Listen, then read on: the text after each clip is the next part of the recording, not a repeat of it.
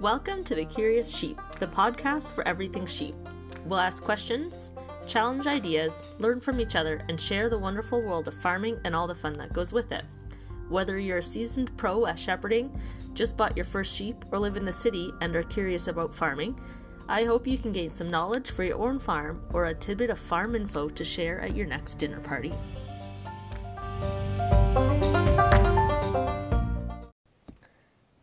Hey everyone, and welcome to this week's episode of the Curious Sheep podcast.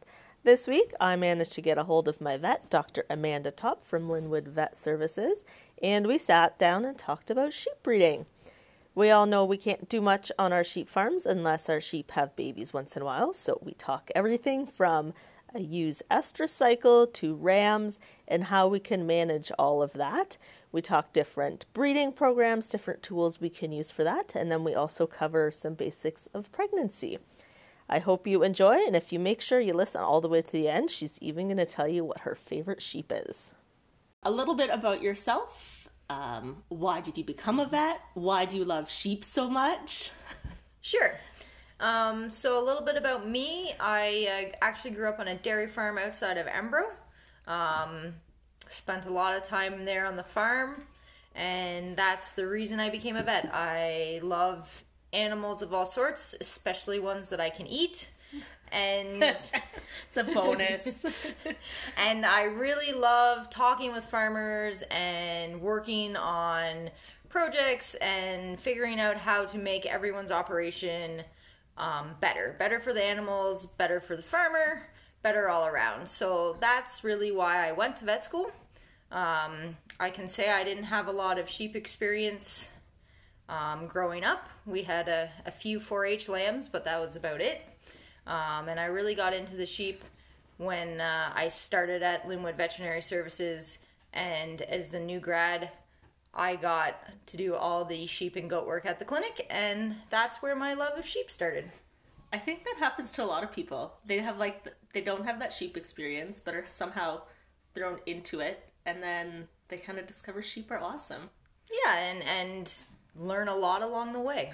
Yeah, and it's really awesome that you do have some very specific sheep knowledge and experience now, because in some parts of Canada or even parts of Ontario, it's really hard to find a vet that has specific sheep experience, so it's really awesome.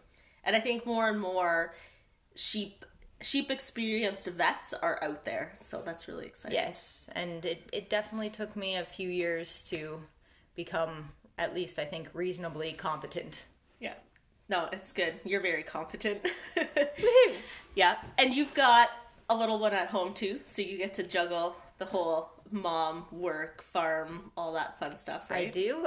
He's 9.5 months old now, and yeah, I've got him to look after, and I'm raising my dad's dairy heifers for him and living the vet life and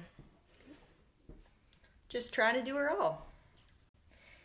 Hi everyone, and welcome to the Curious Sheep podcast. Today I've got with me our vet, Dr. Amanda. Hi Amanda. Hello. So I think we're going to add in a bit of a disclaimer here, right?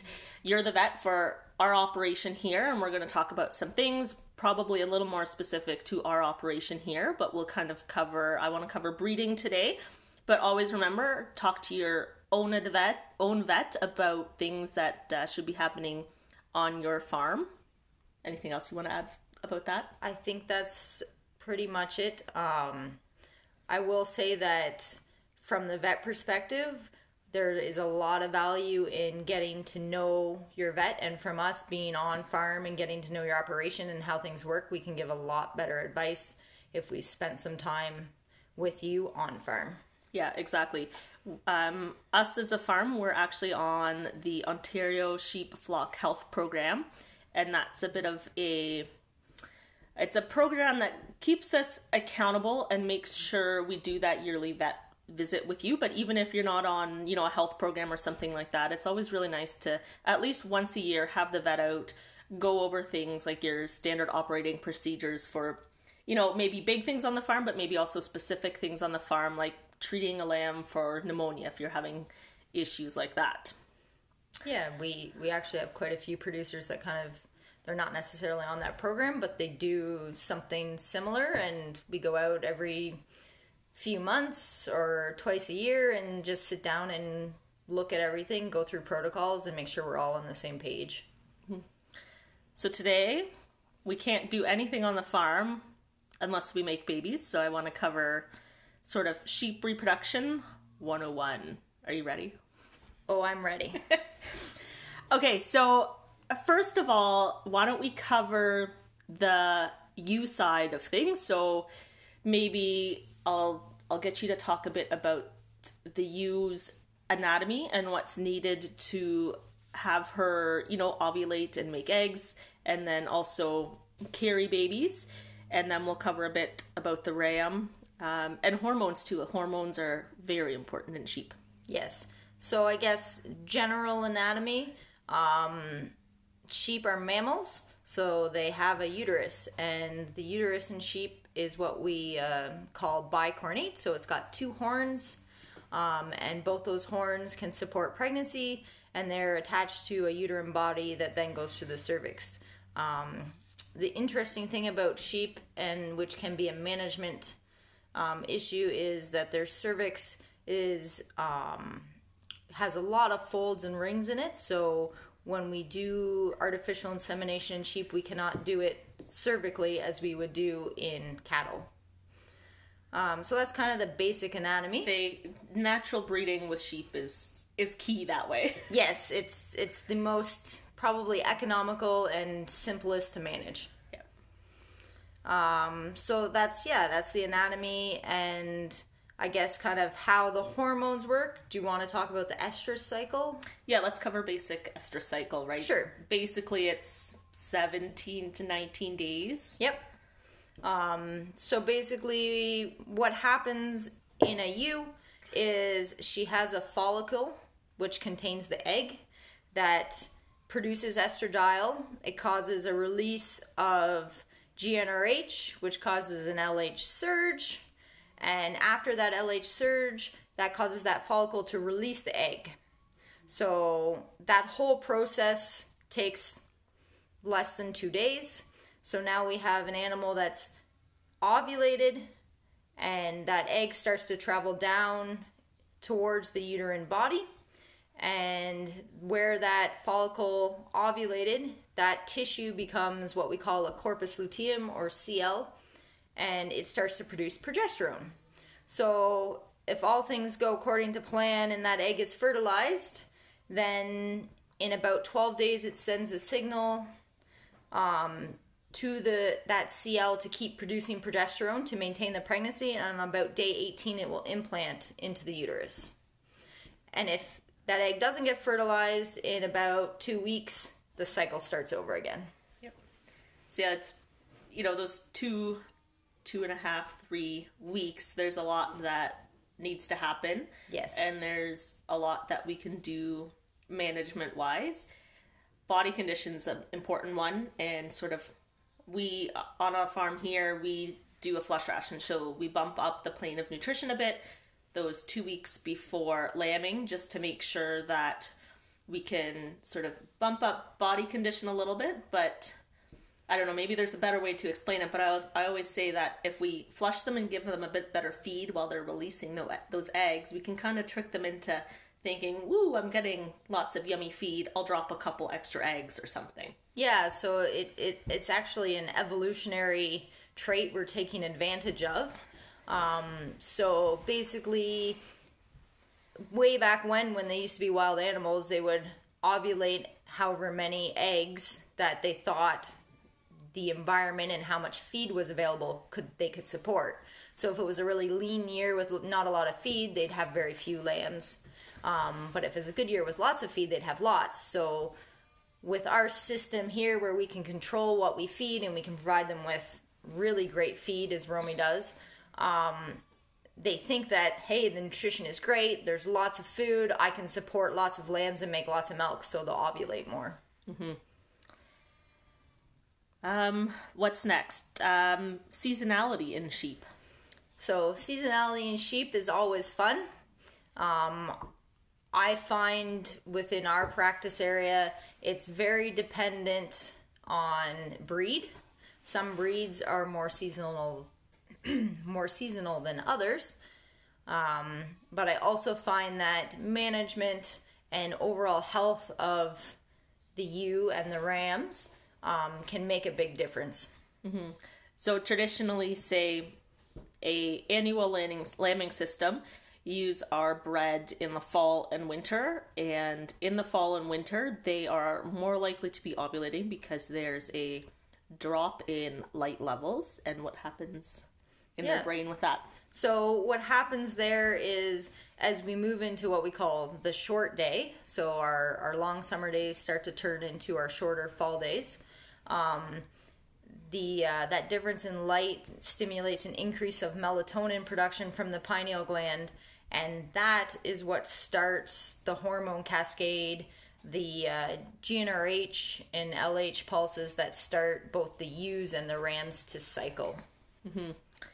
So we've got lighting and feed and body condition that can all help with the cycle and releasing eggs. Let's cover a bit on teasers and things like ram effect. Sure. So just kind of, I guess, a bit of a background on what a teaser is.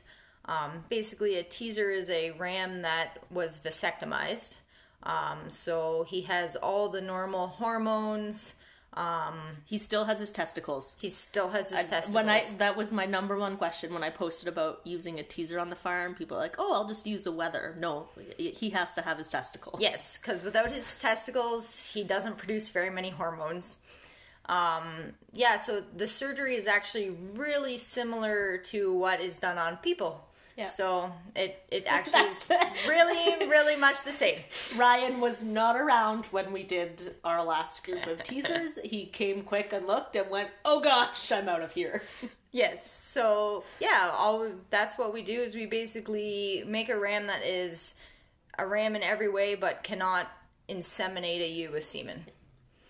So I guess the idea behind that is when you expose ewes to a cycling ram with all his normal hormones, he can stimulate them into cycling.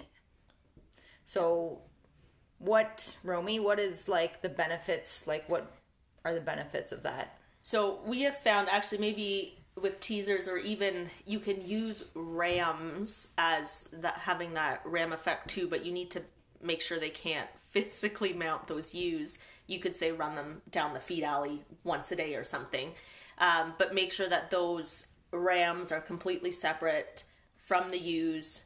The best way to do that is have them on a different farm, in a different barn, no sight, no smell, no sound, so that when they first sort of meet that teaser or those rams, they're like, "Ooh, what's going on, boys?" So we do 2 weeks before the real rams go in, we do our flush ration and we put the teasers in with those ewes.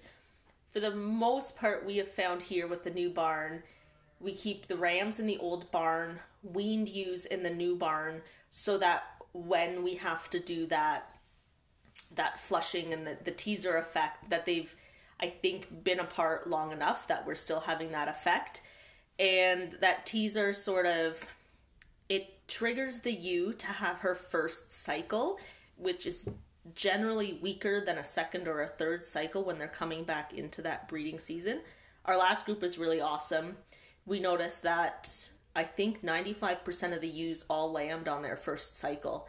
Be interesting to see with our next group, which is due in, two groups.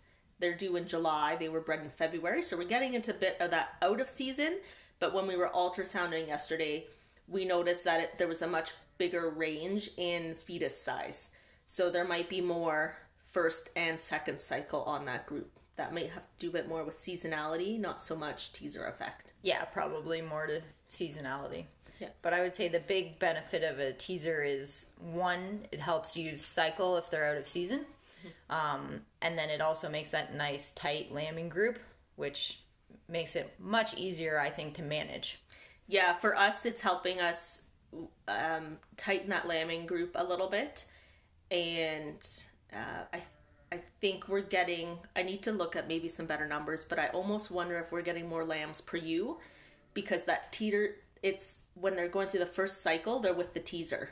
And if their second cycle is stronger and they're dropping more eggs, I think we might be getting more lambs. And that is something that other people do see. Yeah. I'd probably have the numbers somewhere to compare that easily, but you've got to find the time to do it. Replacements. That's our next topic. How do we breed replacements? Young stock. So that's always a tricky one because ewe lambs are not necessarily as ready per se as mature ewes are because they've never done it before. Yes. They'll hit, it's so breed specific too for when they hit sexual maturity and all that stuff. Farm specific. And season specific. Yeah, they're definitely more seasonal. You notice that underlying seasonality way more in a ewe lamb. Mm-hmm. Yeah, we definitely find that here too. We breed them year round because we figure if they're old enough and body weight is good enough and they've matured, if they catch, they catch. It's a bonus, but we know we've got that backup of the next couple breeding groups if they don't catch. But definitely, if you need to, or if you're definitely counting on ewe lambs being bred, aim for a fall, winter seasonal breeding for those girls. Yeah, best results for ewe lambs in season. Mm-hmm. And the rule of thumb, 70% of mature body weight. Yep.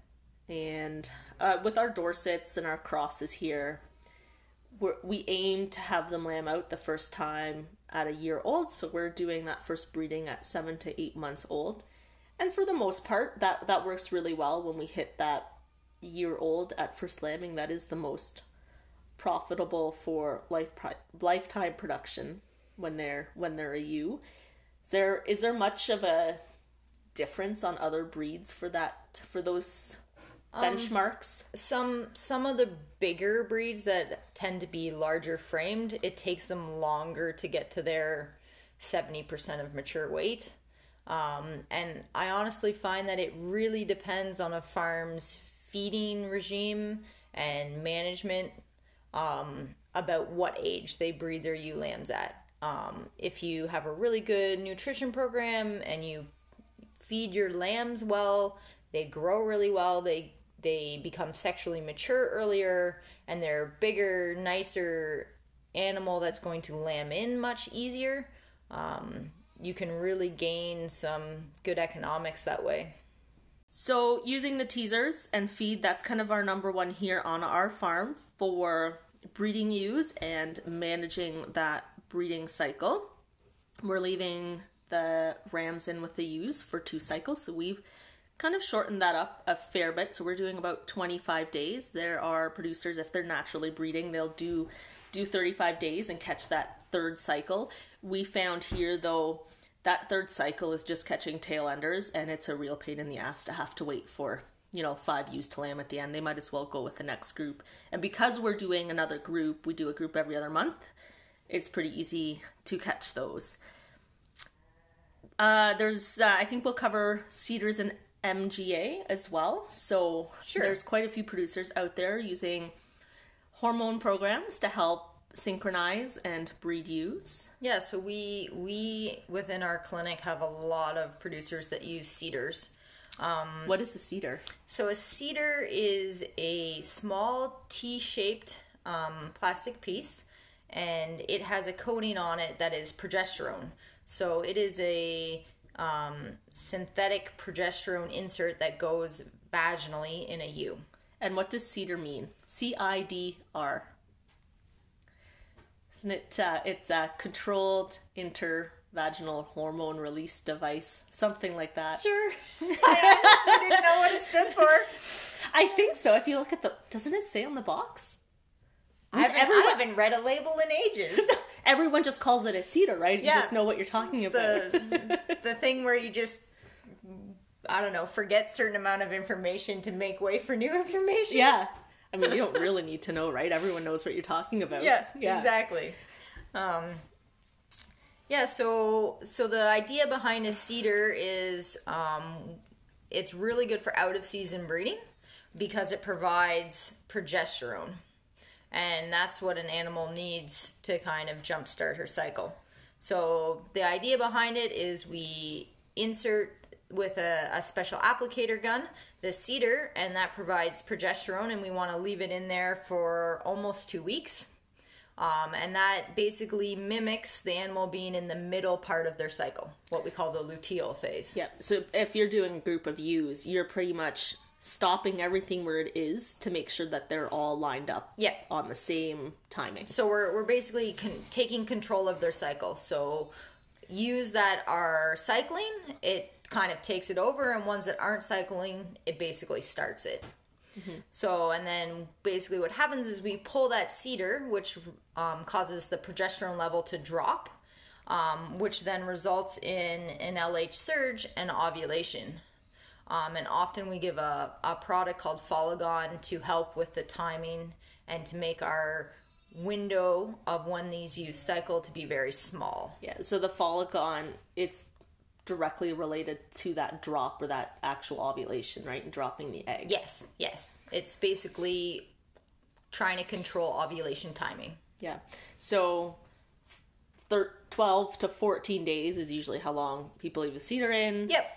Take the cedar out, give them their Folagon injection. Normally we give it at the time of when you pull the cedar. Yeah. We don't need to handle them more. Yes, it cuts down on handling. Yeah. And rams go in how many hours after? Normally the next day. Yeah.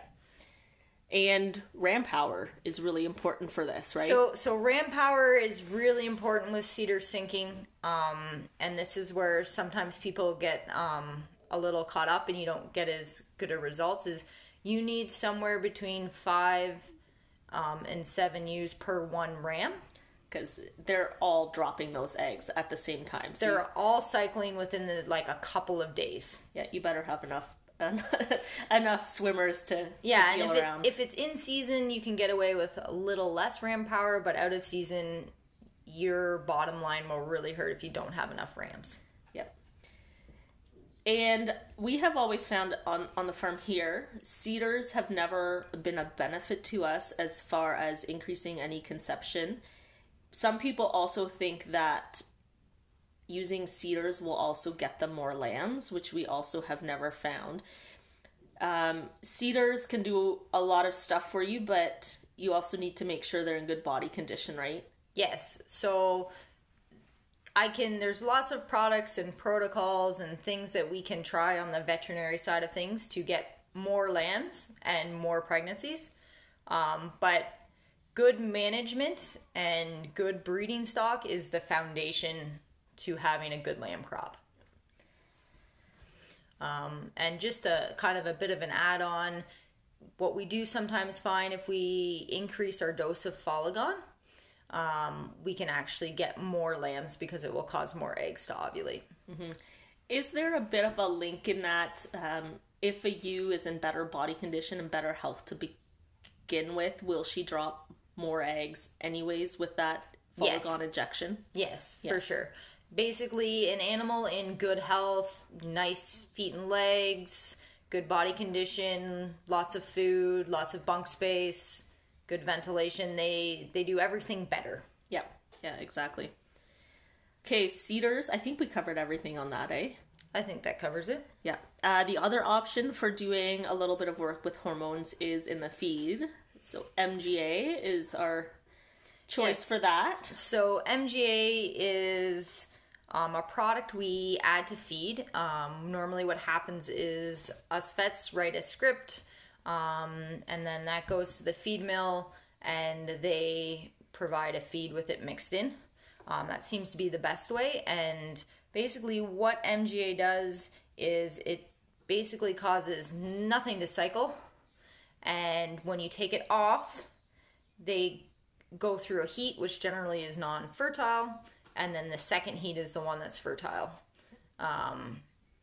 It's a pretty easy thing to do in the fact that you just have to feed it. The problem with MGA is you have to be very consistent. It should be fed twice a day at the same time every day, and you have to make sure that each animal gets the exact right amount. And when you say at the same time every day, if you are feeding at 6:13 in the morning, they get fed at 6:13 in the evening for 2 weeks. So it sounds really easy, right? I'll just feed them twice a day. But you need to be on the ball with it. Because if you miss a feeding by a couple hours, it can mess up the whole thing. It will mess up the whole thing. Not just can, will. Will. Yes. It's something that was more popular quite a few years ago with lots of good CEDAR protocols and good handling facilities and good management. We find that people are moving away from it. Yeah, it's a little bit easier with the CEDARs. You don't have to be quite as precise on a daily basis. You have a little more flexibility to tailor stuff to your management style. Mm-hmm. Yeah. And our third thing, or no, I guess we're like on the fifth breeding style, right? We natural, teaser, CEDARs, MGA, and lighting. I want to do a whole podcast on lighting with maybe a producer that's doing a lighting program, but just quick, what does lighting have to do with a breeding program? Yeah, so if we remember back when Romy was talking that sheep are what we call short day breeders, and they're seasonal, and that's because the amount of daylight that they sense during a day through their pineal gland is what controls whether they cycle or not. So what we can do, and some producers do this very successfully, is you can control and basically trick the ewes and the rams into cycling out of season by controlling the light.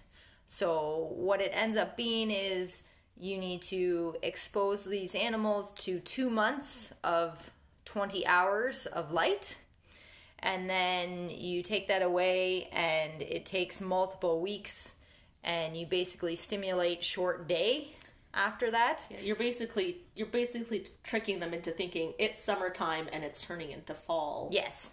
That's exactly it. When it's doing the opposite outside. Yes. The hardest part of that is any natural light can really affect how well this works. So you have to have a barn that you can close up from natural light. Yeah. And that, like, even light getting in from a crack in a window or a fan that's running. I've heard even if someone, if you forget something in the barn and you run in quick and turn on the lights to grab whatever it is you need, even that messes them up. Yep, or if the hydro goes out. Yeah. It can work very well, and it can be a very cost-effective way to manage, the seasonality of sheep, but it can be a little finicky. Yeah. Sheep in general, finicky, right? It just goes with it. But they're lots of fun. Oh, yes. Anything else on that side that you can think of, on the ewe side? That's pretty much it. I would say most people do some combination of CEDARs, teasers, and just natural in-season breeding. Mm-hmm. Awesome. So that's the one half of the equation. Second half is rams, and they really are half of your flock, because if you don't have them, you don't get babies. Yeah. So we did talk a little bit about ram power with CEDARs, but let's go all the way back we'll discuss a bit about ram health. Kids being home, we do biology lessons all the time, and we were talking about how rams make babies and all that fun stuff. So I was talking to them about, we had a group of ewe lambs that didn't breed very well, and when I looked back, we had used the same rams for the rebreed. And so that's 60 days, and that 60 days is very important because it takes 60 days for those sperm to develop. So if you know the day you need to breed, you better make sure things are going right 60 days previous, right? Yes. And there's a few ways to make sure that happens. One thing is what we call a breeding soundness exam. And that is exactly what it sounds like. We examine the rams to make sure that they are functioning properly, they're healthy, and that they have semen that is the right size, shape, and will swim where it needs to go. Yep. So that would be if you did semen tests. So you need a vet to do that, pretty much. You need to electroejaculate the ram, and then the vets, or I mean, some people are probably good enough at it, but you need to know what you're looking at under the microscope then. You need to look at it under the microscope to look for the motility, the normal size and shape of the sperm, and how many there are. And then the other half of that, which is probably just as important, is that you need to look at the ram to see if they have good feet and legs, that they're in good body condition, everything else is healthy, because you need a healthy ram. Yeah, and they can, we have the odd one. They spend the whole 3 weeks running after ewes. They lose so much body condition because they're working so hard, which is not the best thing either. Like we've gotten rid of rams like that because they work themselves too hard and they don't know when to stop. Well, it's a lot of hard work, and if they don't have a little bit of self-preservation. Yeah. Physical ram exam. That's always fun. Like to play with balls once in a while, exactly. Right? Who doesn't? Yeah. So for anyone who doesn't know, rams have 2 testicles just like every other mammal. And we need to count to make sure there are 2. And you want to make sure there's 2, and they have what we call pendulous testicles, which means they hang down. And that's actually how the ram controls the temperature of the sperm as it's developing, is if it's cold outside, up it goes closer to the body to be warm, and if it's hot out, it goes further down and hangs a little further away from the body to stay cool. Yeah. Because heat can really affect sperm production. Yeah. So, one good thing that I think all sheep producers should do is examine their rams, and measuring scrotal circumference is a good way to... It's a good marker for fertility. Yeah. The bigger the nuts, the better the breeder. And the bigger the nuts, the more prolific his daughters too, right? Yes. Yeah. And ovary size and that kind of thing in any daughters. So say if you're shopping for a ram, always make sure to check how big the testicles are. And basically, if you're checking testicles, you also want to check to make sure that all the cords feel good on the way down, and then you have the 2 testicles. I don't know, what's a good comparison? Like size-wise? Size-wise? Oh, it depends on the ram. They're oblong, they're an oval, but yes, they're baseball-sized-ish, but long. But long. And then they have the little kind of peanut thing on the end, and that's important, so you want to make sure there's no swelling there, there's no abrasions. Yeah, and you want both testicles to be symmetrical. Non-symmetrical ones should disappear. Yeah, that's a good way to put it. They can go have other jobs. Yes. And anything else about rams? They do quick work. Maybe for people who aren't familiar with how actual breeding works, it's a quick business. Quick business, and they're on to the next. Yeah. And hormones in rams are pretty important too. They'll go around, and when we're feeding, we notice it. The ram will usually walk up and down the back of those ewes, sniffing. He's got his, what's it called? Flehmen response. Yep. When he kind of curls their upper lip up. So they'll figure out who's in heat and what needs to be done. And we were talking about with the cedars or MGA, so if you're synchronizing them and everyone's in heat, you need a low ratio. High ratio? You need more rams per ewes. Yeah. Oh my gosh. Few ewes per ram if they're synchronized, because there's so many in heat. But if we're doing natural breeding, that estrus cycle for each ewe, there's it's spread out a bit more over the breeding season. In season recommendation, 1 ewe per 25, or 1 ram per 25 ewes. Yeah, like we've pushed it to 1 to 40. Yeah, it depends a little bit on the ram, depends a little bit on the operation. Yeah. But somewhere around 25, 30 is a pretty safe number. And I find we can push it a little bit more too if we have multiple rams per group. Yes, because the rams can kind of make up for each other a little bit. If one's slacking, another one can work a little harder. And they can give each other a bit of competition too. Yes, which makes them breed more. Mm-hmm. And the more babies, the better. That is the goal. Implantation then happens at the end of their 19-ish day cycle, and hopefully that ewe's nice and healthy. Her uterus is ready for that implantation.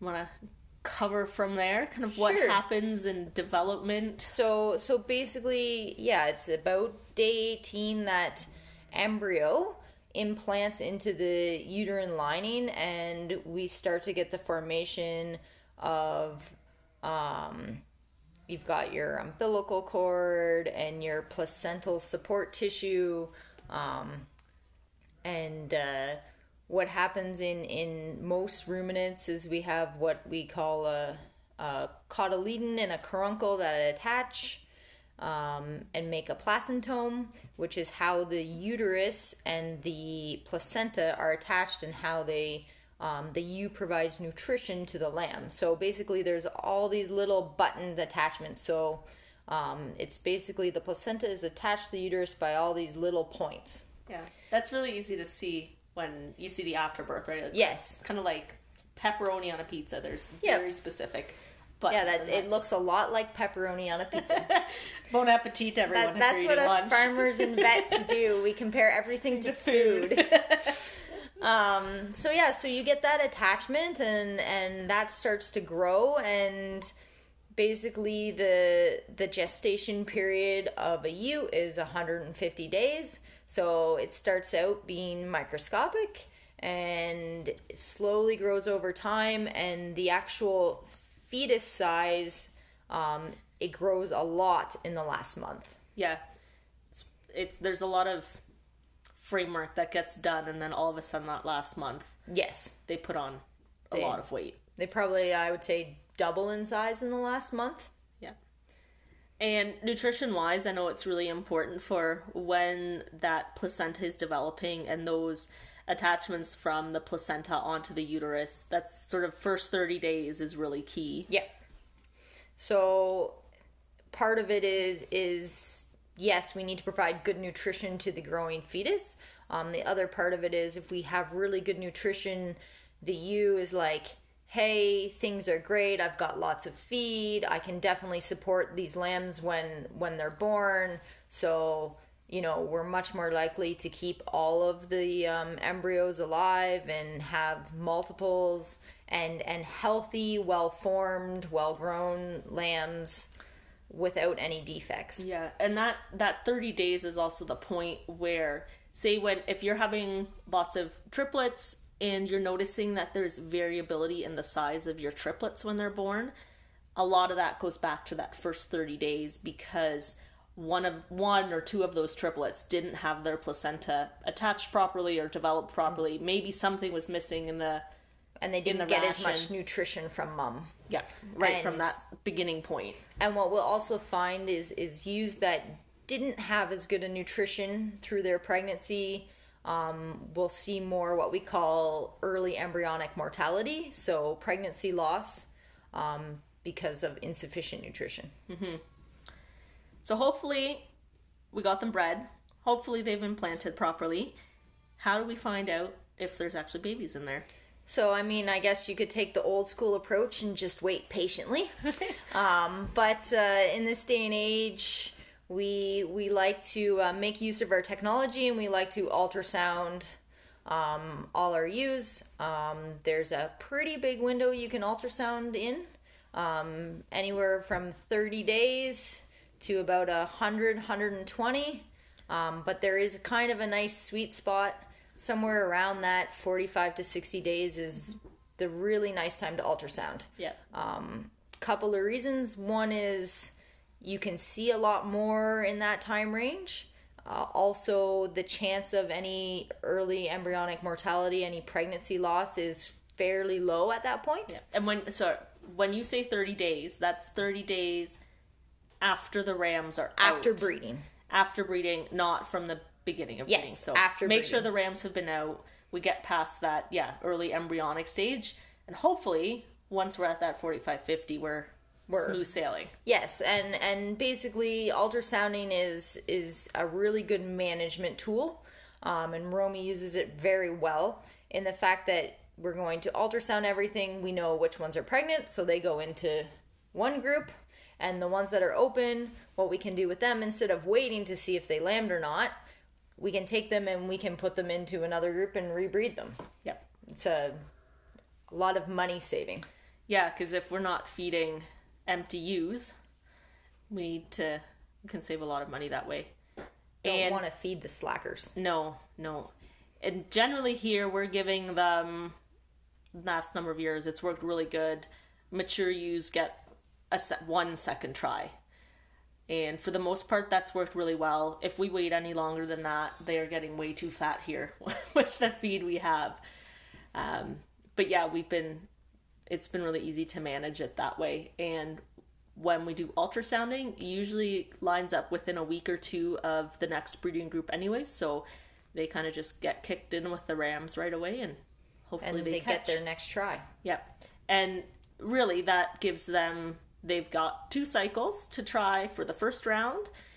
There's a month break in between, so say 2 more cycles or 3, and then their second try adds on another 2. So really, if a ewe can't catch within 6 cycles, she's not useful anyways. There's something wrong that she's not getting bred, so she can be more helpful doing other jobs. Yes, different career. Yeah, different career path. Career change. Yeah. Yeah, so I guess probably some people have never seen a ewe being ultrasounded, unless you've been following Romy's Facebook and Instagram. But basically how it works is we have an ultrasound machine that's got a circular probe on it and some ultrasound gel. It's fairly similar to what they use in people, actually. Yeah. Not quite as inexpensive of a machine. And yeah, maybe a little more durable. It can get kicked. The quality, the image quality isn't quite as good, but it works for us. So basically what we do is we have our machine set at 3.5 or 5.5 megahertz and put some ultrasound gel on the probe, and there's a little region called the inguinal region on a sheep, just kind of beside, in front of the udder, kind of in front of the back legs, and you can use that probe and you can look around in the uterus. And it's pretty easy. For the most part, there's no wool there. Yes, that's part of the reason we use that area, is there's no wool. But I know some groups will go through, and or if they're ewe lambs and maybe haven't been sheared, it can soak up a lot of lube. You use a lot more gel, yes. Yeah. But yeah, for the most part, it's a nice little spot there. And I guess maybe if everyone wants to see a picture, check out my Instagram, but it's fairly straightforward. The dark stuff on the picture is fluid, yep, and the white stuff is either tissue or bone. And at that 40 to 50, 60 days, it's pretty much a circle with a black circle with a white in it. A white fetus. A fetus speck. Once in a while, you can kind of start telling if there's a little head on it. Yeah, at 30 days, it's probably a little white speck. At 60 days, it's getting to be a large mouse, maybe yeah, size, about that. Maybe a small rat. Yeah. And then because we can see them so distinctly, that's a good time if you want to count fetuses. You can estimate how many if are you want to be born as count well. Fetuses, that 45 to 60 days is the best. If you get much more than that, they get too big. Mm-hmm. And with sheep, because we're ultrasounding from the outside of the animal, we can't move anything around. We're limited to what we can see. So if it's that kind of age range, they don't hide behind each other quite as easy. Yeah, because as soon as they get older, you start seeing ribs and legs and bones, yep, and that kind of stuff. And there's just less fluid, less black fluid in there compared to kind of the size of the fetus, so it's harder to distinguish the different parts. Mm-hmm. Why would you want to know how many fetuses you have, Amanda? So, I mean, it's pretty interesting just for knowledge, but from a management perspective, it's nice to know whether you have 1, 2, 3, or more, because if you're set up that way and it makes sense from a management perspective, you can divide those ewes up into different groups. So a lot of people can divide up into singles and twins, and then the ones that are having triplets or quads, or maybe once in a while quintuplets, can be fed a little differently and, have a little higher plane of nutrition. Everyone does it a little different, but if you can do it, you can definitely gain that way. I have found, for the most part here, we haven't done it with the Dorsets and the more terminal kind of breed here.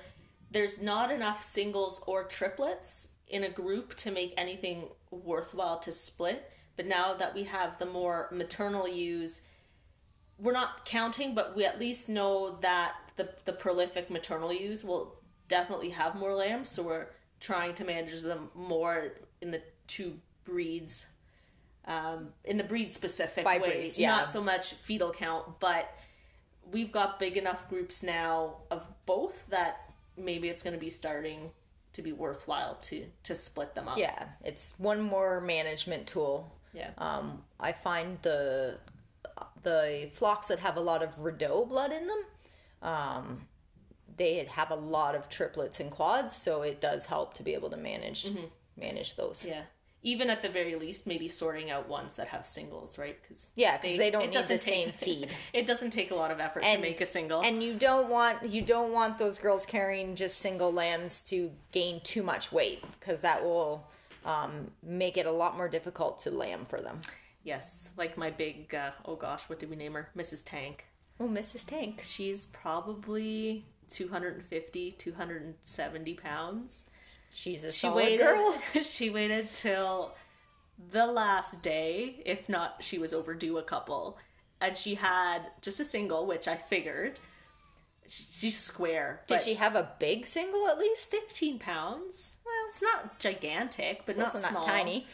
But yeah, you can definitely tell that she was not doing the work because she was putting it on her back, not to the babies. And maybe something I'll bring up with that, because I asked people, I posted a picture of her and I said, guess how many she's going to have.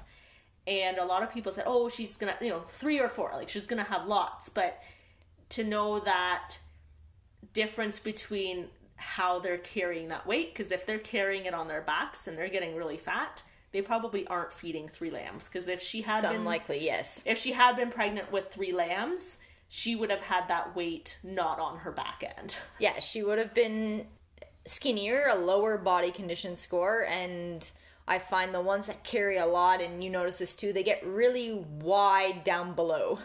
Yeah. That would be about the best way, kind of pear-shaped from behind.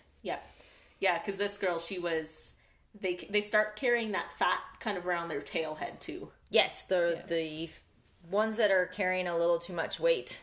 Yeah. Kind of like me after winter. Me too. Got a little bit of a muffin top. Yeah, too fluffy. So I started running again. I have not. Chasing kids, that helps too. Well, my kid can't walk yet, so I gotta wait a few months. Soon enough. Yeah. Yeah, and kind of on the topic of feeding pregnant ewes, an interesting fact that I heard somewhere was that in that last month of gestation, each lamb needs like 30 grams of glucose a day. Like, it's like a crazy amount of energy they need from their mom to grow. So it just kind of, brings home the point that we need to feed them really well. And it also kind of proves that the ones that have 3 lambs in them, they need more feed. Yeah. I talked about that with our nutritionist in the nutrition podcast, about how they end up getting so big at the end. They have so many requirements. They're growing so fast, but that her rumen capacity and ability to get that nutrients into her body really decreases. Yeah. It's a big one to watch out for. It's a time where management makes or breaks you.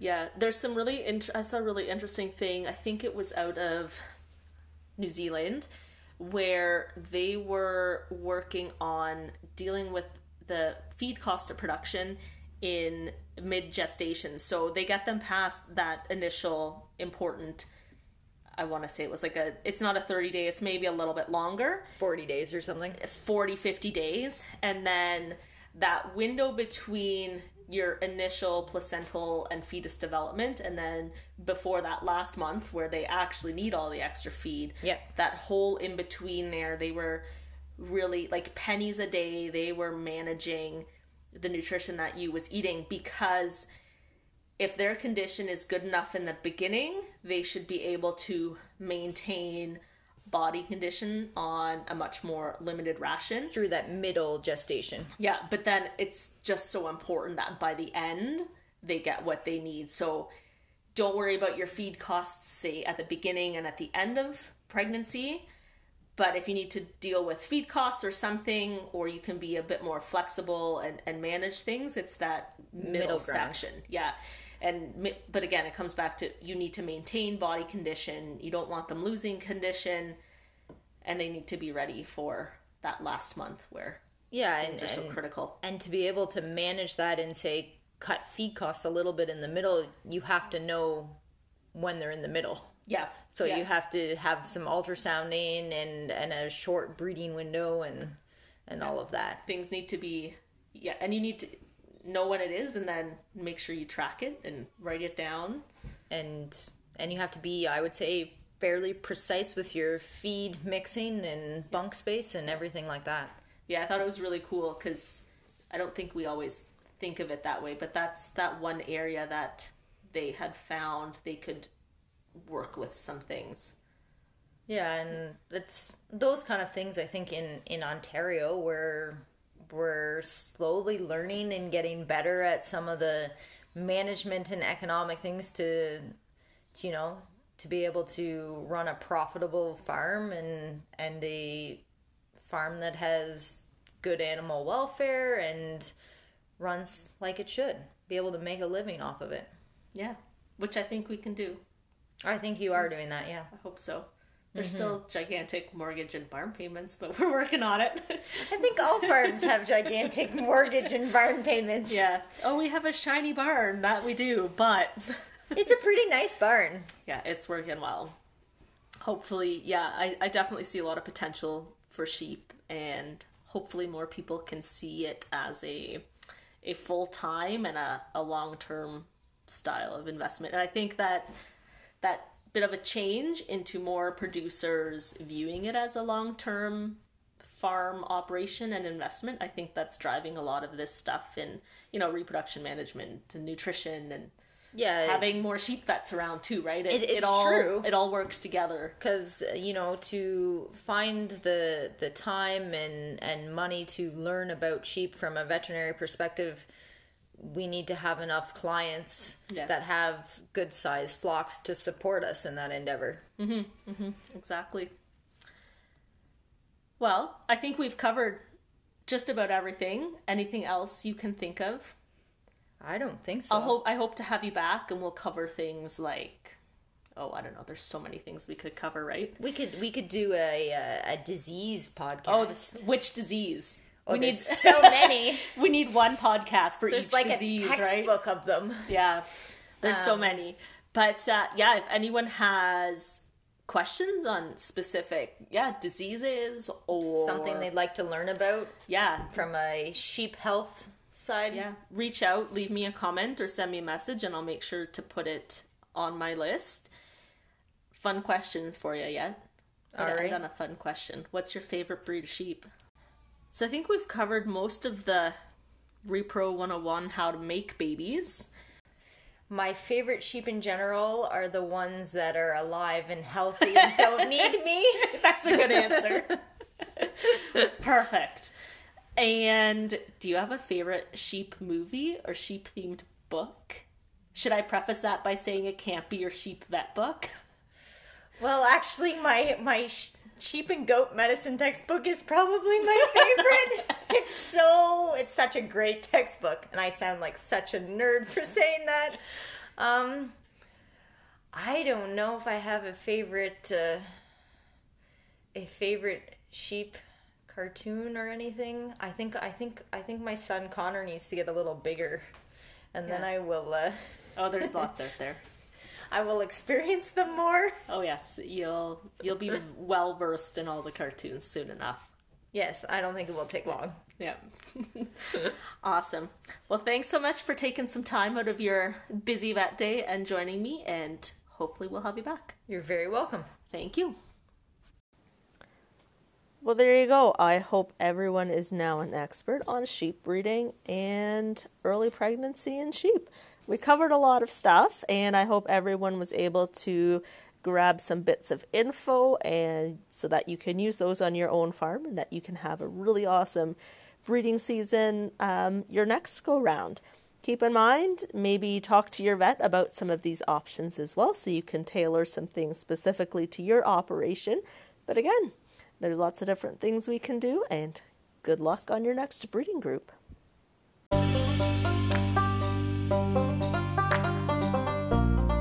Thanks for tuning in, and make sure you head on over to Instagram to follow us at Circle Our Lamb, where I'll be posting links to the episodes, as well as the show notes and any related tip sheets and materials.